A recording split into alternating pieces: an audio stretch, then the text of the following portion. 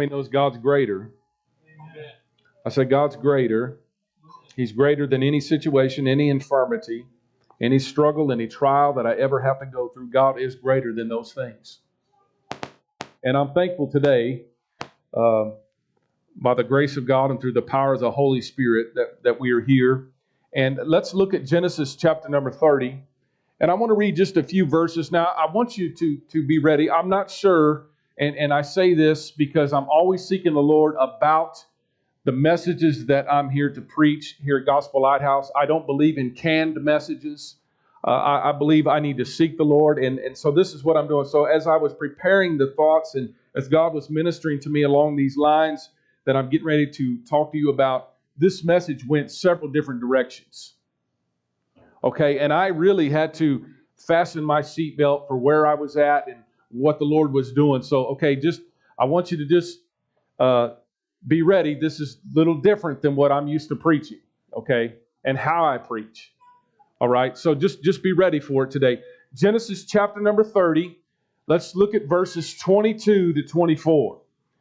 Genesis chapter 30, verses 22 to 24. If you have it, say amen. And God remembered Rachel, and God hearkened to her, and opened her womb. And she conceived, and bare a son, and said, God hath taken away my reproach.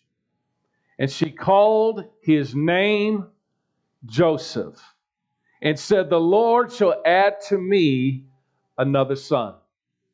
I'm going to stop right there. I'm going to have several scripture verses along the way that you can tag and kind of go back and reflect upon. But I simply titled the message today, The Joseph Generation. The Joseph generation, we've talked in several weeks past about the Joshua generation. We're now talking about the Joseph generation. How many is ready to receive today? Amen. Let's lift our hands up toward heaven. Let's open up our hearts and ask God to give us and allow us to receive everything that He has for us today. Father, we come before You in the name of our Lord and Savior, Jesus Christ. Lord, we are here to glean from You. We're here to learn from You. We're here to listen to what the Spirit is saying unto the church of God right now. Lord, we believe that we are a part of the Joshua generation, but moreover, we're part of the Joseph generation. So Lord, right now we pray that You would minister to hearts and lives, that the Word of God would leap off the page into our hearts. You must increase, and I must decrease. And everybody in the church body said, amen. Look at your neighbor and say, the Joshua generation. Look at your other neighbor and say, the Joseph generation.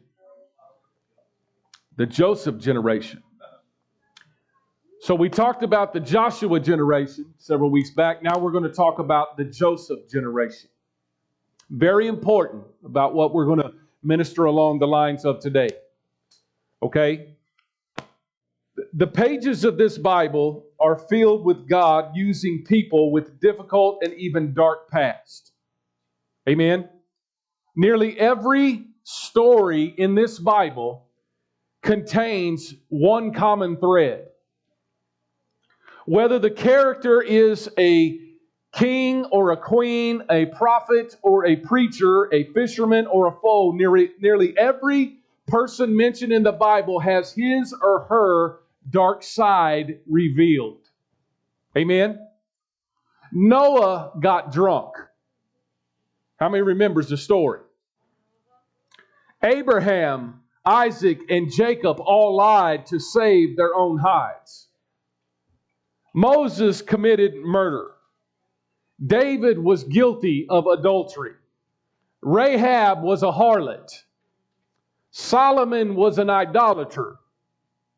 Peter was cursed, and Peter cursed God, and he even lied unto the Lord. John the Baptist and Thomas doubted Jesus, and Saul was a murderer, just to name a few. The list could go on and on all throughout the Scriptures of people that struggled with some deep, dark past. The Bible is filled with these type of people.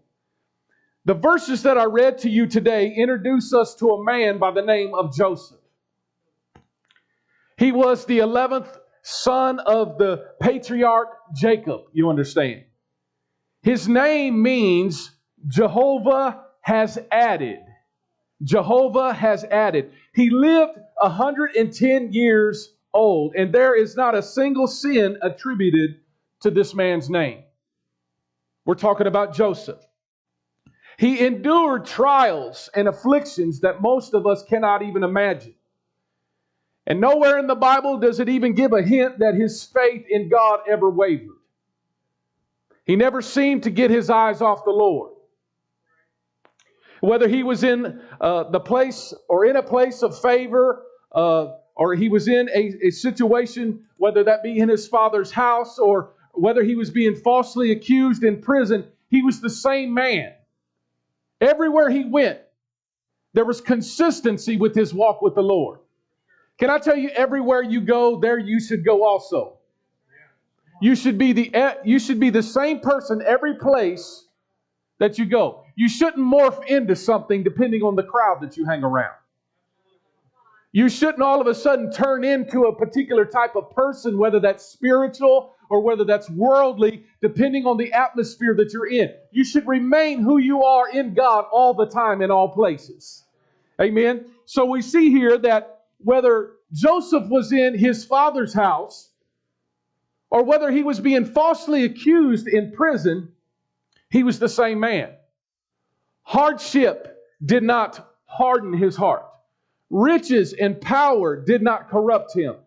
He held fast to his integrity. He was the same man regardless of the circumstances in which he found himself. And Joseph was truly a unique man. Life seemingly could not break him. His character is to be coveted, and his steadfastness is to be studied. Whatsoever state he found himself, therewith he was content. Whether he was abased, whether he was in a place of lack, or whether he was abounding and had it all, in all things he found himself, he was in a place of contentment. And perhaps this is why the Holy Ghost and the Holy Spirit gives Joseph so much space in the book of Genesis. Now, we only read a few scriptures today, but he receives the same number of chapters as Abraham. 14 chapters. Yet there are 25% more verses dedicated to Joseph's life. He was a great man of God. Another characteristic that marks Joseph's life is the number of areas where he pictures the Lord Jesus Christ. He is a type and shadow of our Savior. And as you study his life, you encounter over 100 particular points, which we don't have time to go into today, where Joseph is a type of Jesus Christ in the Old Testament. And besides being a godly man and a type of Jesus, the study of Joseph's life is valuable because he stands as a model of what every believer should strive to be. He never wavered. He never failed. He never complained. He never compromised. He never lost his power with God. He stood his ground for the glory of God in many terrible situations. His life demonstrates the triumph of faith. And it's a reminder that with God, I am nothing, but with God, I am everything. Without God, I am nothing. I cannot contribute to this life. I can't endure anything, but with God, I can endure and go through anything that this life has to offer. That this life has to push my direction. So beyond all of that, one of the greatest aspects of Joseph's life is how clearly the hand of God is seen upon his life. The providence of God is on display throughout the narrative of Joseph's life. In every event in the life of Joseph, from the pit to the palace, God was fulfilling the scripture verse out of Romans 8:28. And that scripture verse goes as this: for we know, look at your neighbor and say, for we know that God causes all things to work together for the good of them that love the Lord and are called according to his purpose. His whole life was revolved around that verse. Okay? Our lives as Christians, as believers, must be revolved around that verse. Everything he endured, though God may not have been the initiator, God was the propagator. It became a training ground that produced good fruit in his life. How many knows you've got to train up? You don't just all of a sudden wake up one day and have good fruit. You've got to go through some trials in life. You've got to go through some trouble in life. You've got to go through some issues, some bad stuff that happens to you, and you scratch your head and you say, I can't, why did I have to go through that? It's a training ground from where God wants to take you in life. It's a training ground for the testimony that God wants to put upon your lips. So the outcome of Joseph's life can be summed up in Genesis chapter number 50. And this could become a series. I don't really know. Pray for me sometimes. I stay up late. I'm trying to figure out what the Lord is saying. This could be a series. But for today, it's just going to be a one-off message. But his life, Joseph's life, can be summed up in Genesis chapter number 50, verse number 20. It goes as such. But as for you, you thought, he's talking to his brothers here now. After all the trials that happened, after all the situations, after the pits, after the palace, after the prison, all of these things that had come into his life that seemed like a series of terrible events, he's saying, but as for you, talking to his brothers, ye thought evil against me, but God meant it unto good to bring to pass as it is this day to save much people alive. He said, God meant what you brought for evil, and God turned it around, and God meant it for the good in my life. How many can say that you've seen some bad situations come your way, but you're already seeing God take that bad situation and turn it around for the good? Amen? So that's where Joseph is at. And we can apply these things to our life. We can apply this steadfastness. We can apply the fact that he never wavered in his faith. Why? Because his hope was in the Lord. He wasn't looking around trying to figure out how am I going to get out? He knew God was his provider. He knew God was his source. He knew God was his strength. He knew God was his ever-present help in time of trouble. And when you settle that very one fact, you don't question about anything else. When you settle that God is the one on the throne, and that God is the one that allows particular things to happen in your life, when God is the propagator, when God may not have been the initiator, but God works all these things out, then you all of a sudden see things through life differently. You don't look at things and say, you know what, I'm really going through a bad situation right now. You look at it and you say, how's God going to work this out for good? God meant it for the good, he said in Genesis chapter number 50. So every situation, every circumstance in life, whether you see it as good or evil, and use it can use it to make us stronger in our walk with him. And I want you to understand that there is an all-powerful, all-knowing God working behind the scenes on your behalf in your life to bring you to a place of Christian maturity. He's looking to bring you to a place of full maturation. We can't stay on the milk forever. Right? How many parents are thankful that that child did not stay on that bottle forever? That you didn't have to continue to purchase that formula. At some point, we as believers have to come to a place of full maturation.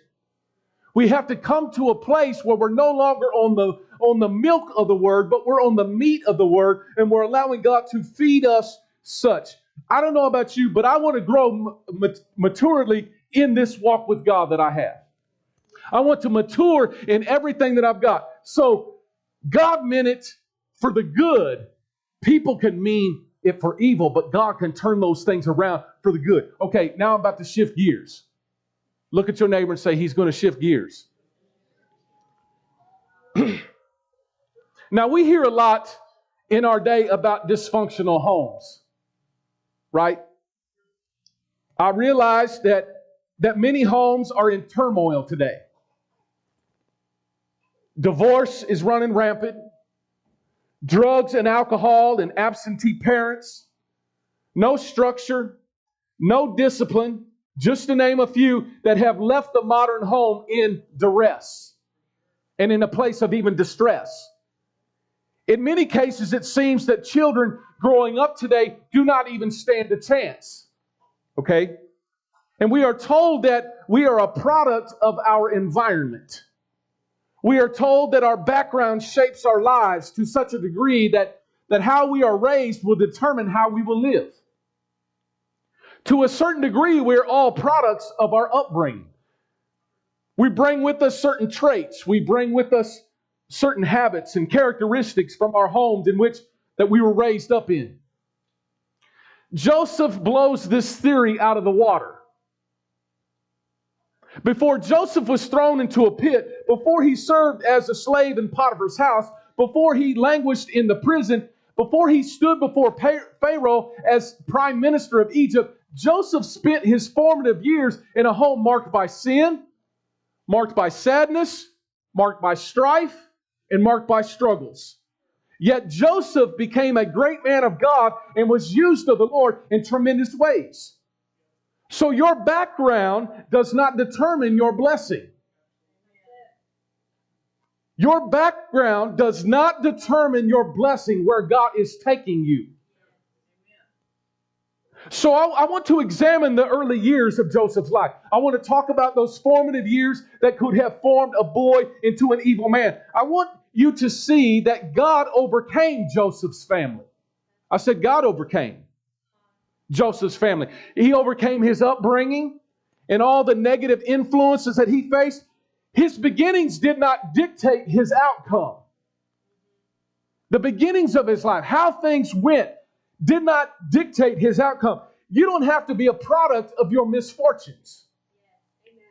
You don't have to be a product of your environment. Whether you are born again into the kingdom of God, listen, when we are born again into the kingdom of God, you take on the heart of the king and you take on the very nature of your father.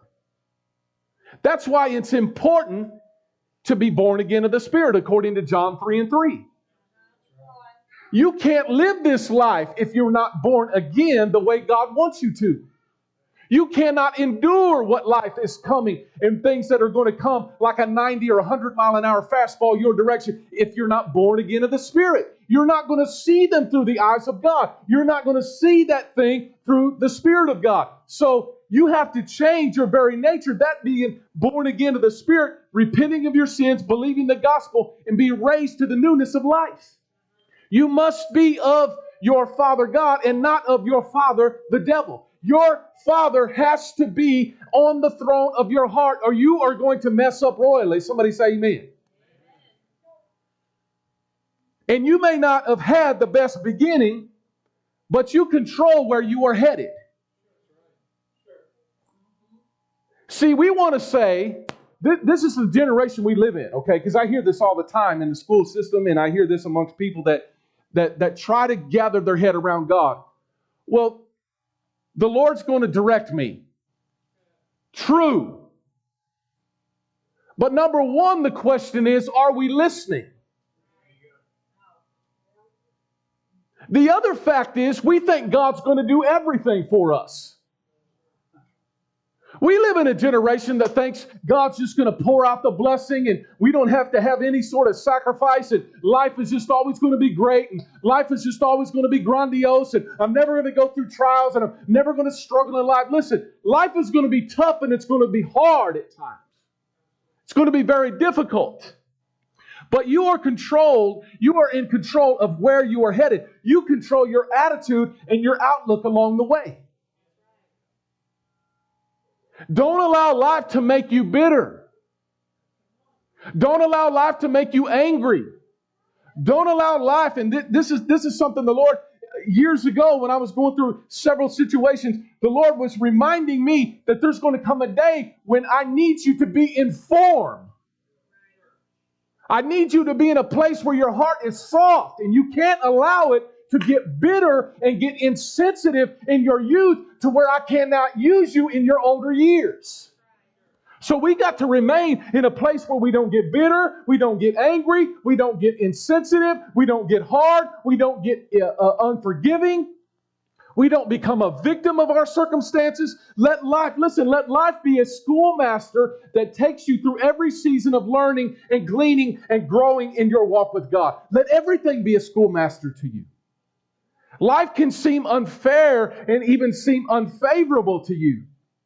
And the devil will tell you that you'll never make it, and life is useless, and life is meaningless, and He just simply will try to put it in our thoughts and our minds to quit and to give up, and there's no reason to care. I'm a product of my environment. But listen, I'm here to tell you today that the devil is a liar. And you can rise above that obstacle that is in front of you or was once in front of you. Why? Because God meant it for your good.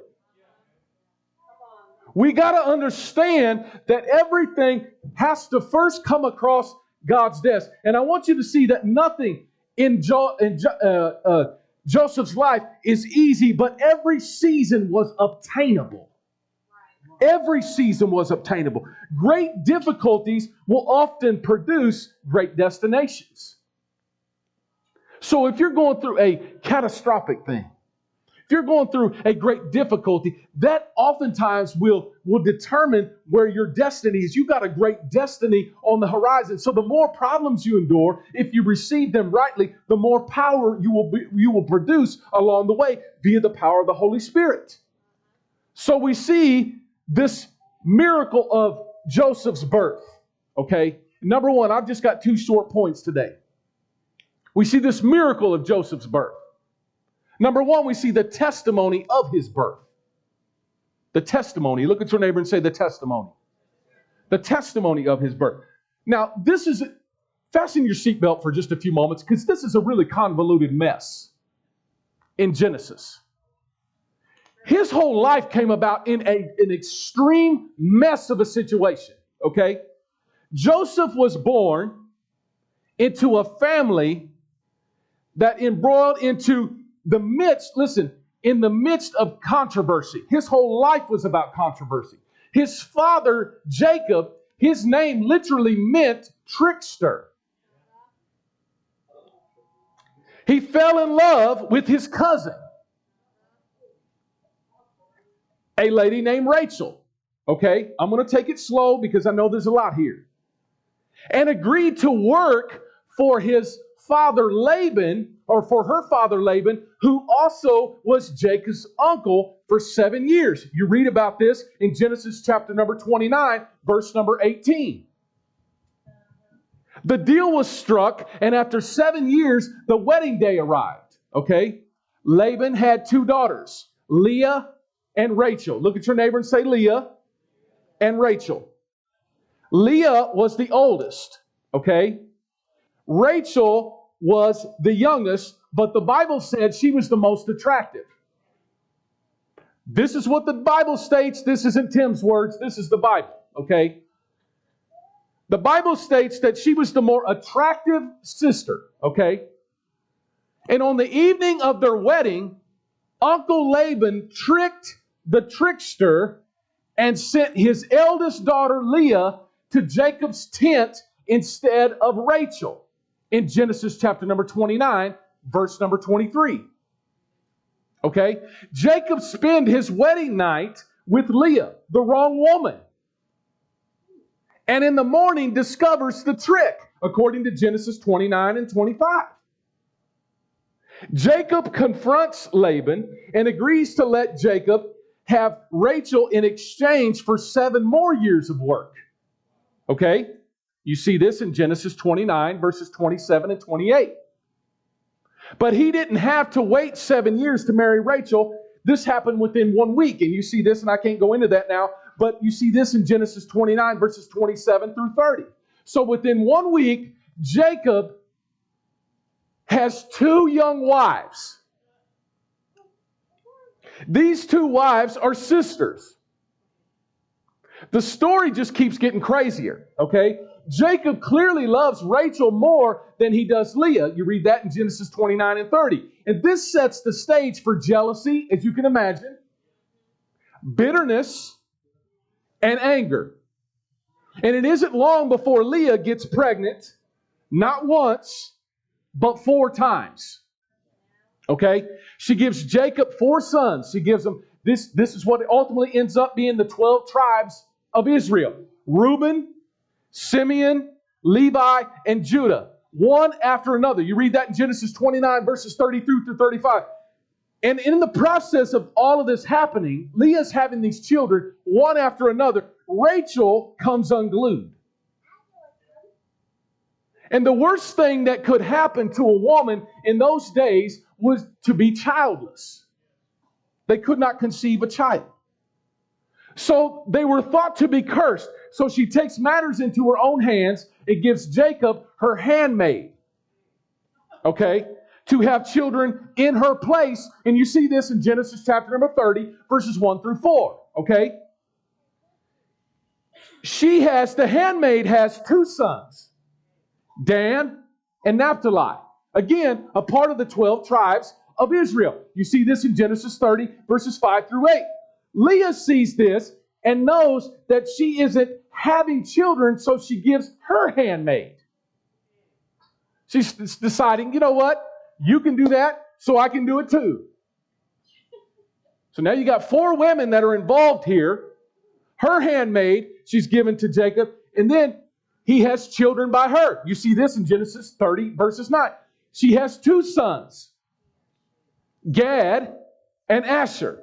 You read that in Genesis 30, verses 10 through 13. And after a time, Leah has 3 more children by Jacob, Issachar, Zebulun, and a daughter named Dinah.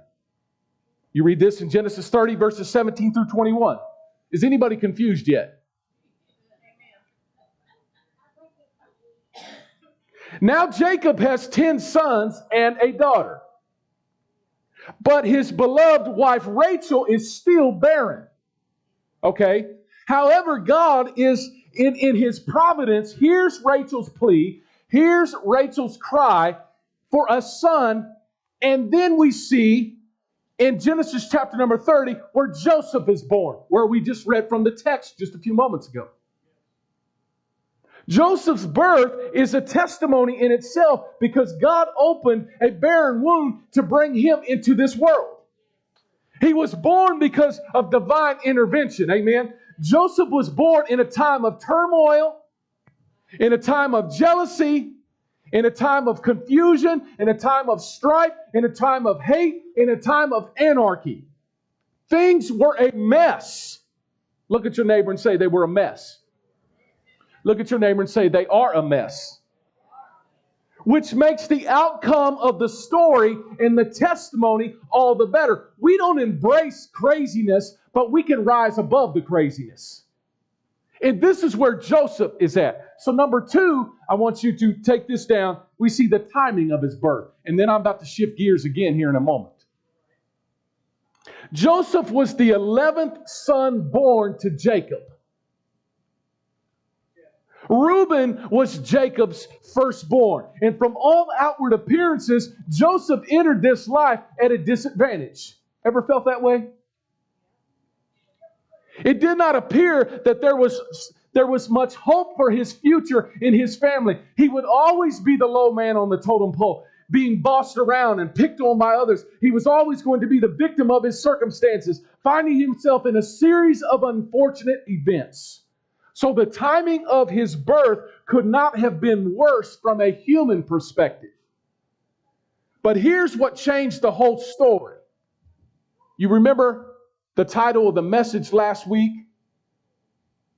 Or the thrust, if you will, the theme of the message last week. This is not how the story is going to end.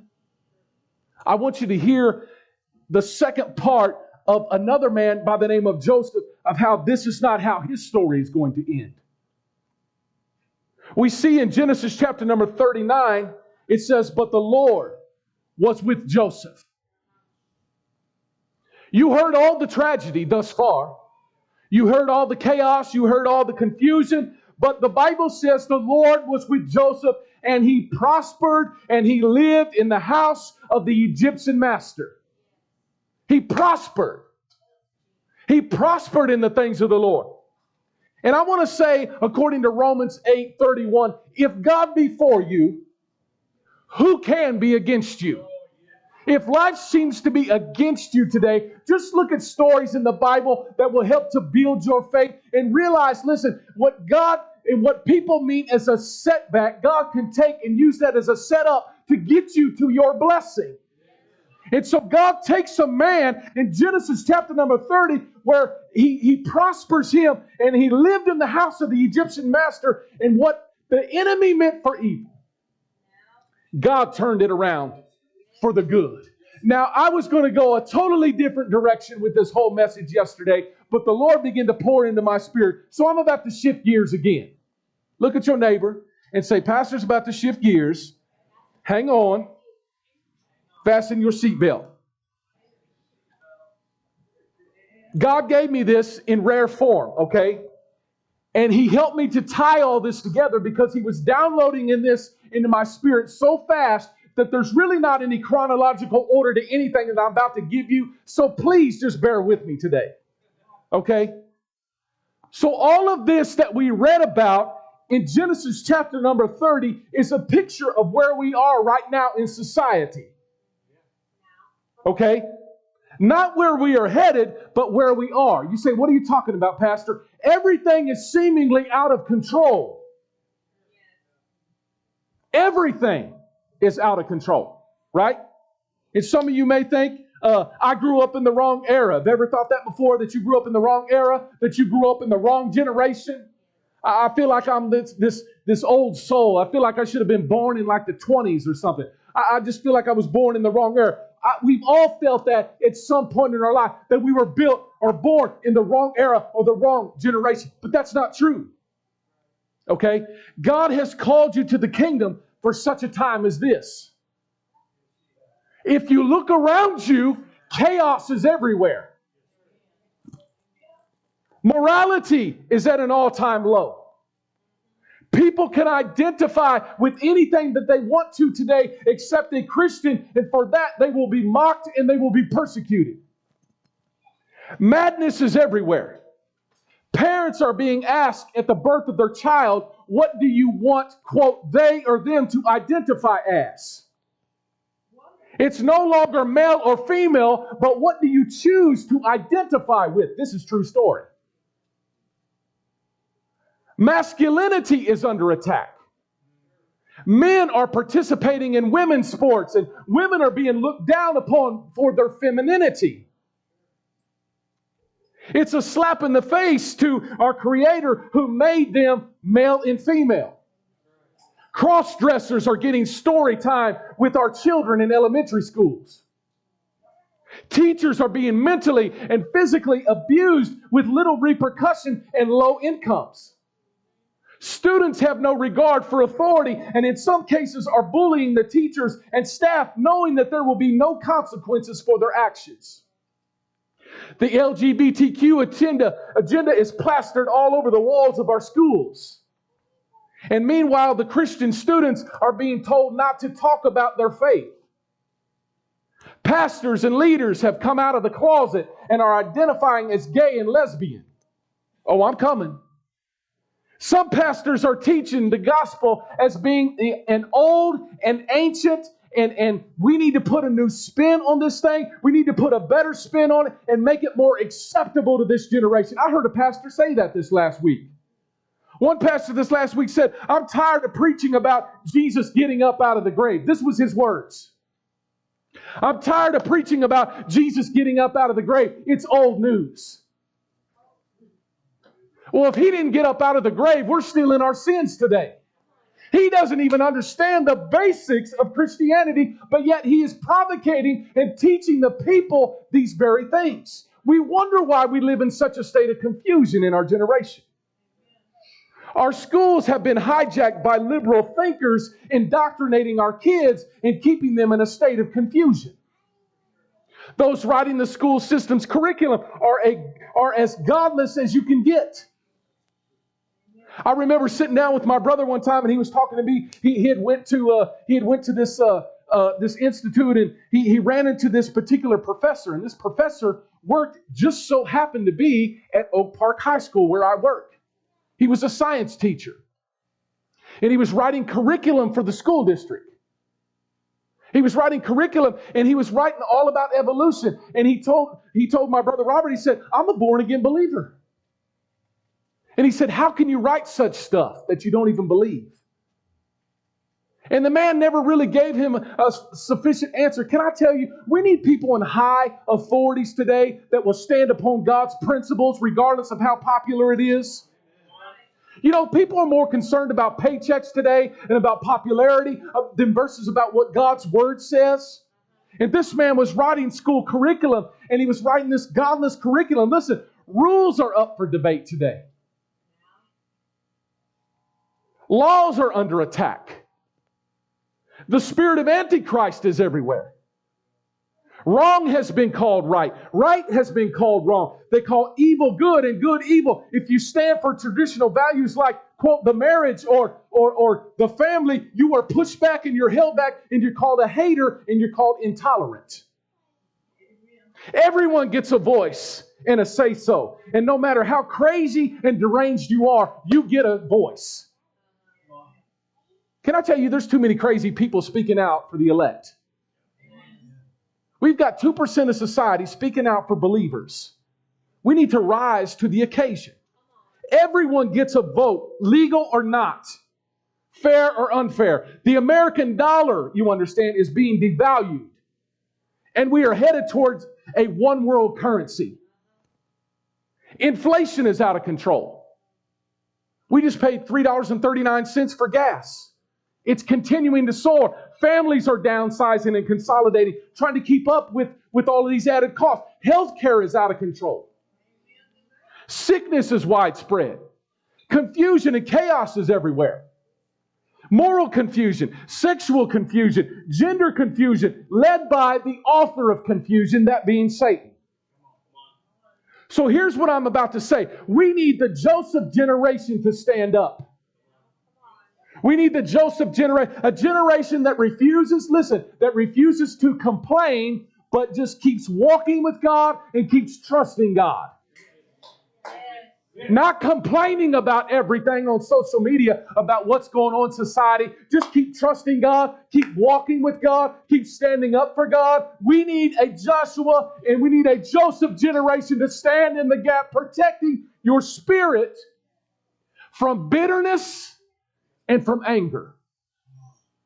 Because I don't know about you, but these things tend to raise my blood pressure just a tad. And I need help like everybody else. And I believe, beloved, we are seeing all of these things come to pass. Why? Because the coming of the Lord is near unto us.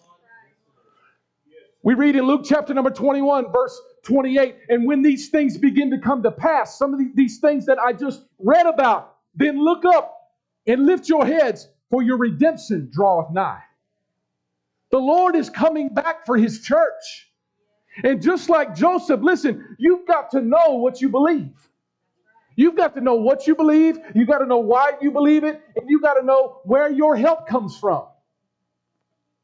So I refuse to be another product of this culture. I refuse to be led like a sheep to the slaughter. I refuse to live in a place of defeat. I refuse to live with a bad spirit. I refuse to live under those rules. I am victorious through Christ Jesus. And we can overcome what this world... I'm not going to complain. Why? Because God meant it for good. The darker this world gets, the brighter our light must shine. And we are in a dark time right now. We are in a dark generation right now. Joseph's, listen, his faith never wavered. He never complained. He kept a good spirit.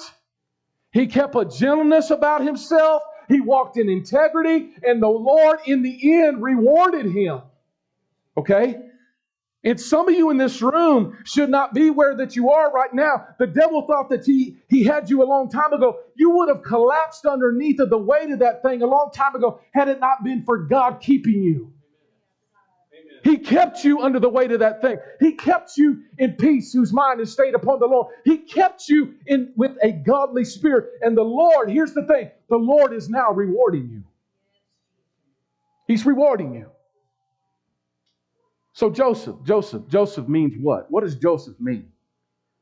His father Jacob, his name meant trickster. How many knows you don't have to follow after? You don't have to follow after the ways of your descendants. You don't have to follow after that. Joseph means, listen to this, Joseph means Jehovah has added. has added. What did he add, Pastor? What was it that God added to Joseph? Think about it for just a moment. What did he add? He added everything that he needed along the way to get him through his difficult situations. What did he add? Whatever he needed. So, what were those things? Well, if he needed strength, God added strength to him. If he needed love, God added some love to the equation. If he needed more patience, how many knows in the prison you're going to need some patience? In the pit, you're going to need some patience. Even in the house, the palace, where Potiphar's wife was trying to go, he's going to need some patience in those times. God added to him what he needed. He added gentleness. He added joy. He added kindness. He added favor. He added finances. He added wisdom. He added steadfastness. And he added, above all of that, he was the second guy in command. He added position. God will supply all that you need till the rapture takes place. That's what I'm saying about right now where we live. In a place of calamity. In a place that seems lost. In a place of confusion. Confusion, chaos everywhere. Do we know that God is not the author of confusion?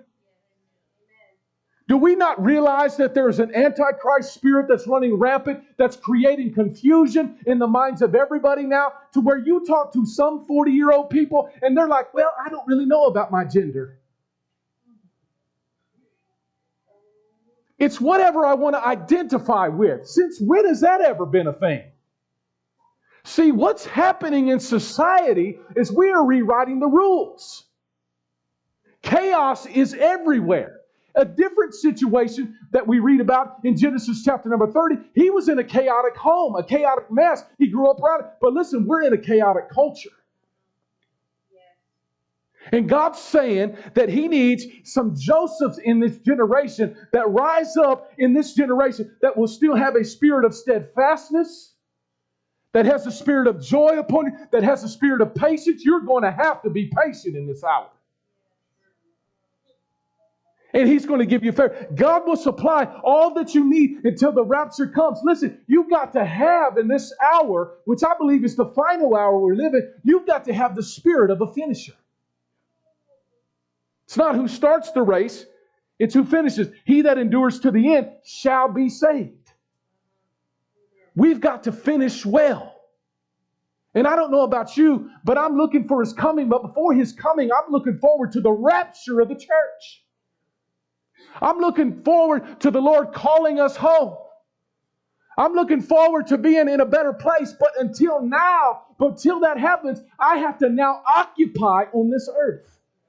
Occupy till He comes. Get about the Master's business. Get doing what God has called you to do in this hour. Don't wait another day. Don't let the devil trick you into something different and something else. Don't let him send your mind down a different pathway. Don't let him think that you got more years than you actually got. Stop going after things that are meaningless today. Stop going after things that are not after the heart of God. And listen, you've got to have a spirit of a finisher, because I'm believing today that before we say amen and finish out this service, the Lord can come back for His church. 1 Thessalonians 4:16 and 17 says, for the Lord Himself shall descend from heaven with a shout, with the voice of the archangel and the trump of God, and the dead in Christ shall rise first. And then they which are alive and remain shall be caught up together with Him in the clouds to meet Him and the Lord in the air. And those shall ever be with the Lord in heaven. I'm thankful today that though we're in a dark generation, that this generation potentially could see Him face to face. The darker the situation, the greater the blessing.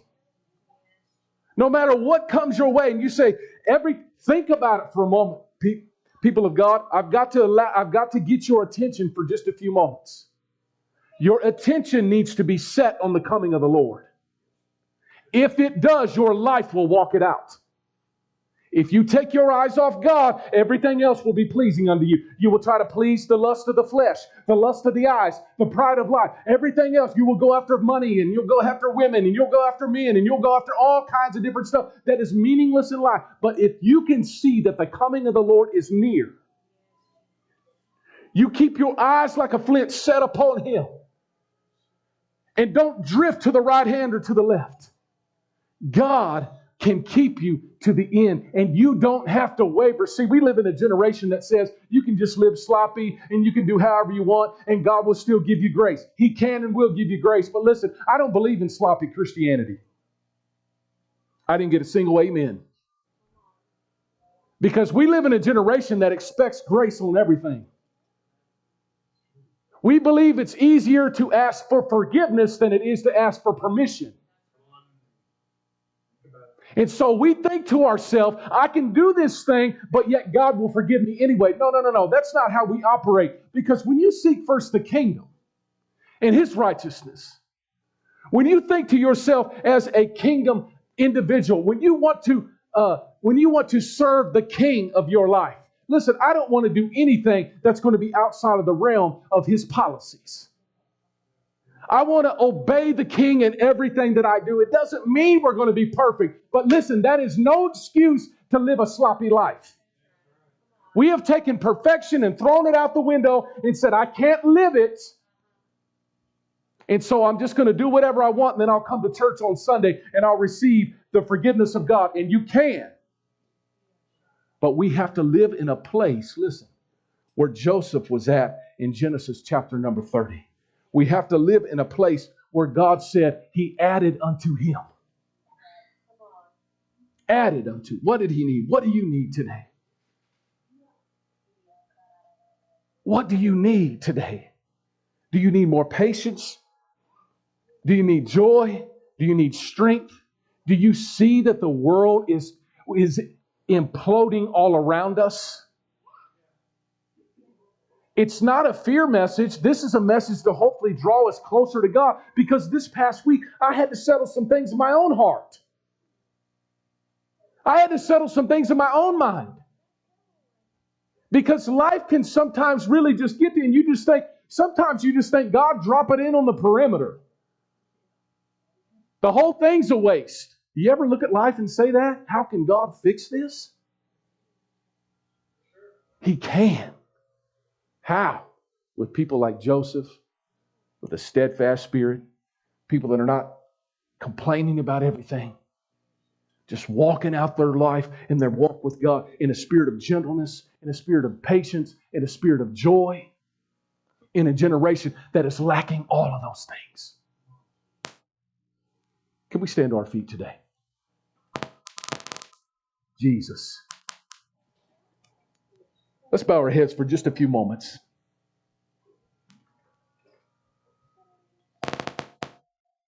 And I want us to just focus just for a few moments upon our walk with God. I want us to just focus for just a few moments and realize something, that we are a part of the Joseph generation. We are part of a generation that God is looking to, of steadfast people. That no matter what comes your way, you always maintain a spirit of integrity upon your life. You operate with great patience because you're going to need them. You operate in a spirit of joy because this world needs it. You exercise love to the unlovable because they need it. And when people are drifting all around you and people are wayward all around you, you've got to have a spirit of steadfastness. And it doesn't make no difference how or where you came up or you grew up with or you grew up underneath of. Listen, I'm telling you right now, Jacob was a trickster. Joseph didn't end up being a trickster. You don't have to be a product of your environment. You don't have to be. You choose to be.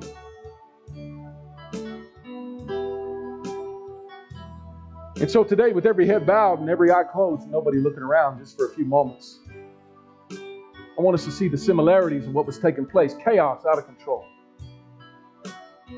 Genesis 30. And I want you to think about where we are in this generation today, of how chaos is surrounding you. Storms of life are everywhere. You can't turn it on the news and it not just bring depression to your spirit. A spirit of heaviness tries to hit you all the time. You pick up the newspaper, it's heaviness. You look at that Facebook post, heaviness everywhere.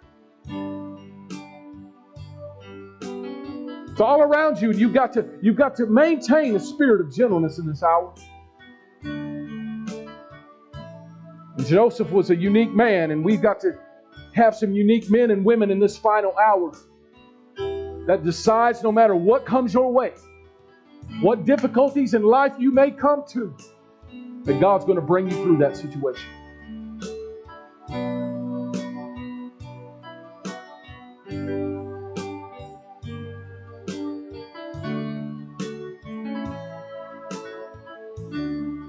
Joseph said, you meant it for evil, but God meant it for good.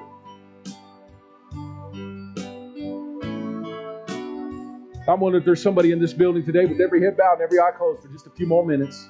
You say, Pastor, I just need prayer today because I'm struggling with some stuff right now that I'm dealing with or I have dealt with in my life. You could be 70 or 80 years old right now and you're still struggling with something that you dealt with as a child. I remember my mother one day standing up in a testimony service, and I thought my mother had the victory all the time. She'd dance all over the church. You didn't get in the way of my mom or you'd get ran over. She'd dance all over that church. I can see her right now.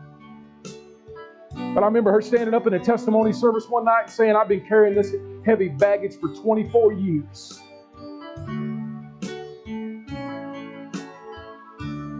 It's tried to erode away my spirit. It's tried to decay my very spirit. It's tried to rot out my spirit. It's tried to strip me of my joy and my peace. It's tried to strip me of everything that I have. It's tried to test me to the very core of who I am.